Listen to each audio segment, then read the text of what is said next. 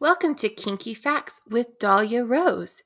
You may know me from TikTok, Instagram, or OnlyFans, where I've posted shorter versions of my kinky facts. But if you're just stumbling across me, welcome. I refer to myself as a spicy historian, even though my facts include historical, scientific, and data driven facts that I consider kinky. This podcast does contain adult content and is not suitable for minors. And it is definitely not safe for work. Listener discretion is advised. So let's get started with this episode of Kinky Facts You May Not Have Known. We've discussed Tiberius and Caligula. Now let's round out the series on deplorable Roman emperors by discussing the infamous Nero. Lucius Domitius Enobarbarus, better known as Emperor Nero Claudius Augustus Germanicus, was born on December 15th, 37 AD. Like his two predecessors, Nero had a tumultuous childhood. Nero's father, Gaius Comatus Enobarbarus, died when Nero was 3 years old, leaving the young boy to be raised by his mother, Julia Agrippina, sometimes referred to as Agrippina the Younger.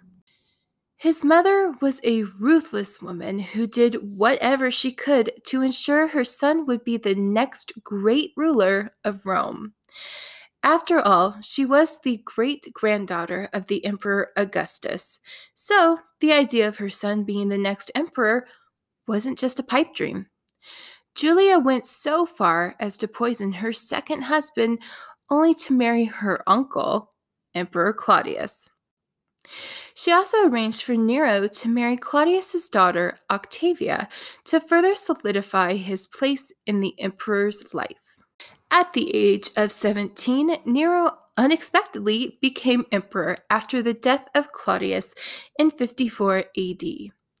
It was rumored that his mother fed Claudius poisoned mushrooms to speed up her son's ascension to the throne. The first 5 years of his reign, Nero was known for his political generosity, promotion of power sharing with the Senate, and ending closed-door political trials.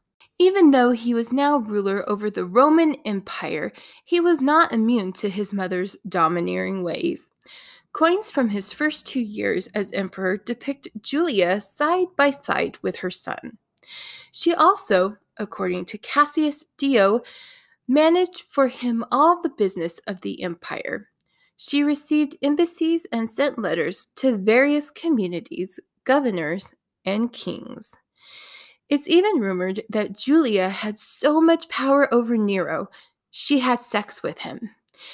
It's been noted that when the two travel together in a litter, a portable couch covered by curtains, they would have sex. As far as historians can piece together, it appears Julia and Nero had a falling out approximately 2 years after he took control of the empire. And it was obvious that Nero wasn't the only one tired of her shit. Nero's top advisors, Seneca and Burrus, were against Julia to the highest degree. As it happens in Roman history, Nero ordered his mother's death in 59 AD. His reasoning? She was plotting to kill him, which isn't surprising considering she poisoned her 2 husbands. Nero ordered naval ships to sink a boat she was sailing on. However, Julia survived the sinking and easily sailed to shore.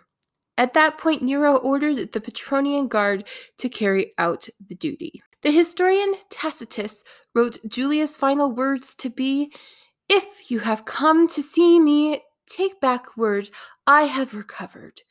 But if you are here to do a crime, I believe nothing about my son. He has not ordered his mother's murder."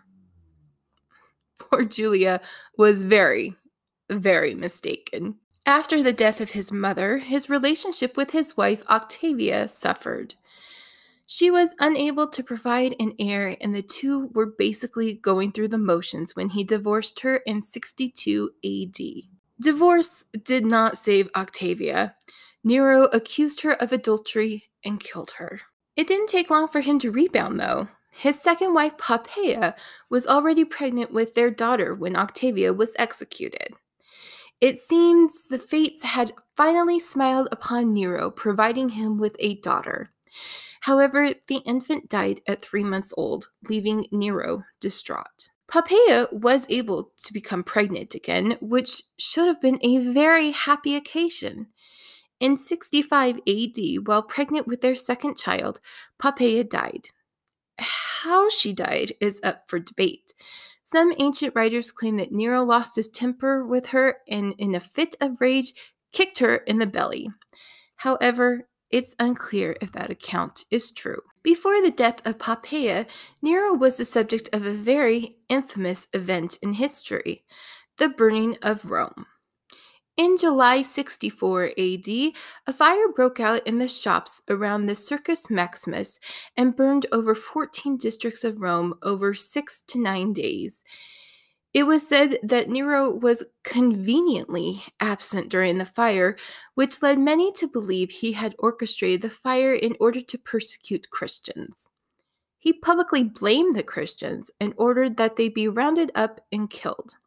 Some accounts claim that they were torn apart by dogs or burned alive. Tacitus wrote, quote, "Covered with the skins of beasts, they were torn by dogs and perished, or they were nailed to crosses, or they were doomed to the flames and burnt, to serve as nightly illumination when daylight had expired."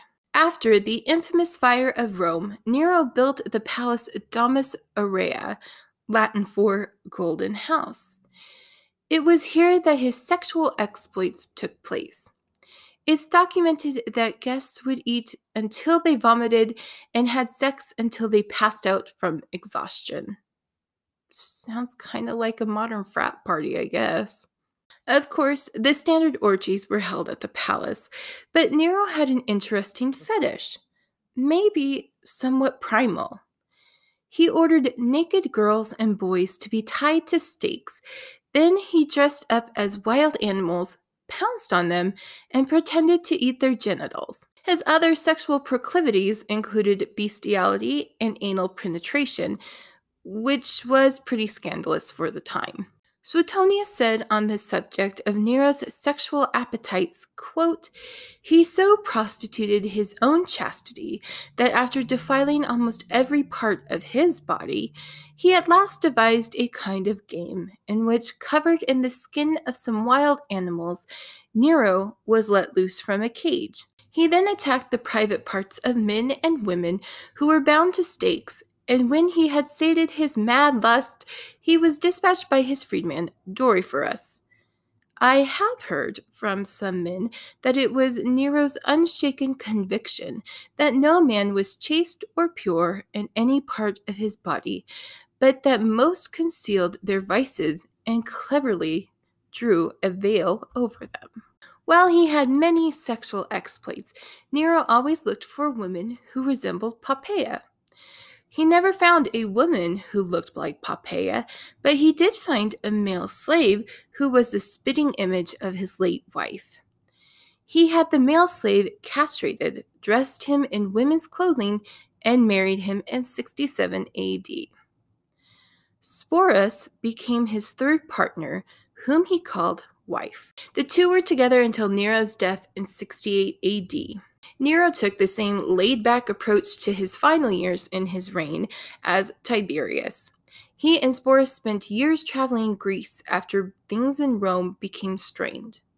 Reconstruction costs in Rome, revolts in Judea and Britain, and conflicts with Parthia forced Nero to devalue the Roman currency, which led to a high-level conspiracy to assassinate him. However, once Nero learned of the revolt, he ordered the death of the conspirators, which included several senators and officers. After things cooled down somewhat, Nero and Sporus returned to Rome in 68 AD. Upon their return, Nero failed to respond to a revolt in Gaul, prompting unrest in Africa and Spain.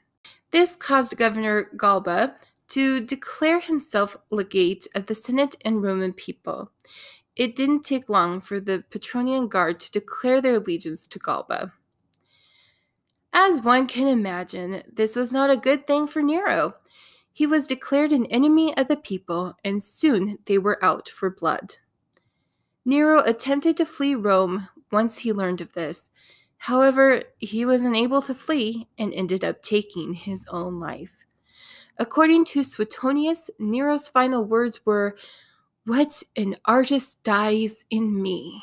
Thus ended the deranged, sadistic life of Nero, leaving him to go down in history alongside Tiberius and Caligula as one of Rome's most notorious emperors. This has been Kinky Facts You May Not Have Known with Dahlia Rose.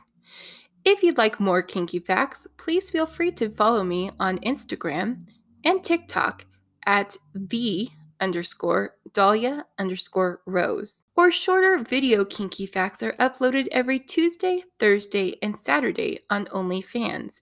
There you can find me at rose.dahlia. To sample my spicy short stories, poems, to read transcripts of Kinky Facts podcasts, or to contact me with Kinky Facts suggestions, please visit my website at dahliarose.weebly.com. If you liked my podcast, please subscribe to be informed of new weekly episodes, and of course, a review would be helpful too. Thank you for joining me, and I hope you'll come back soon.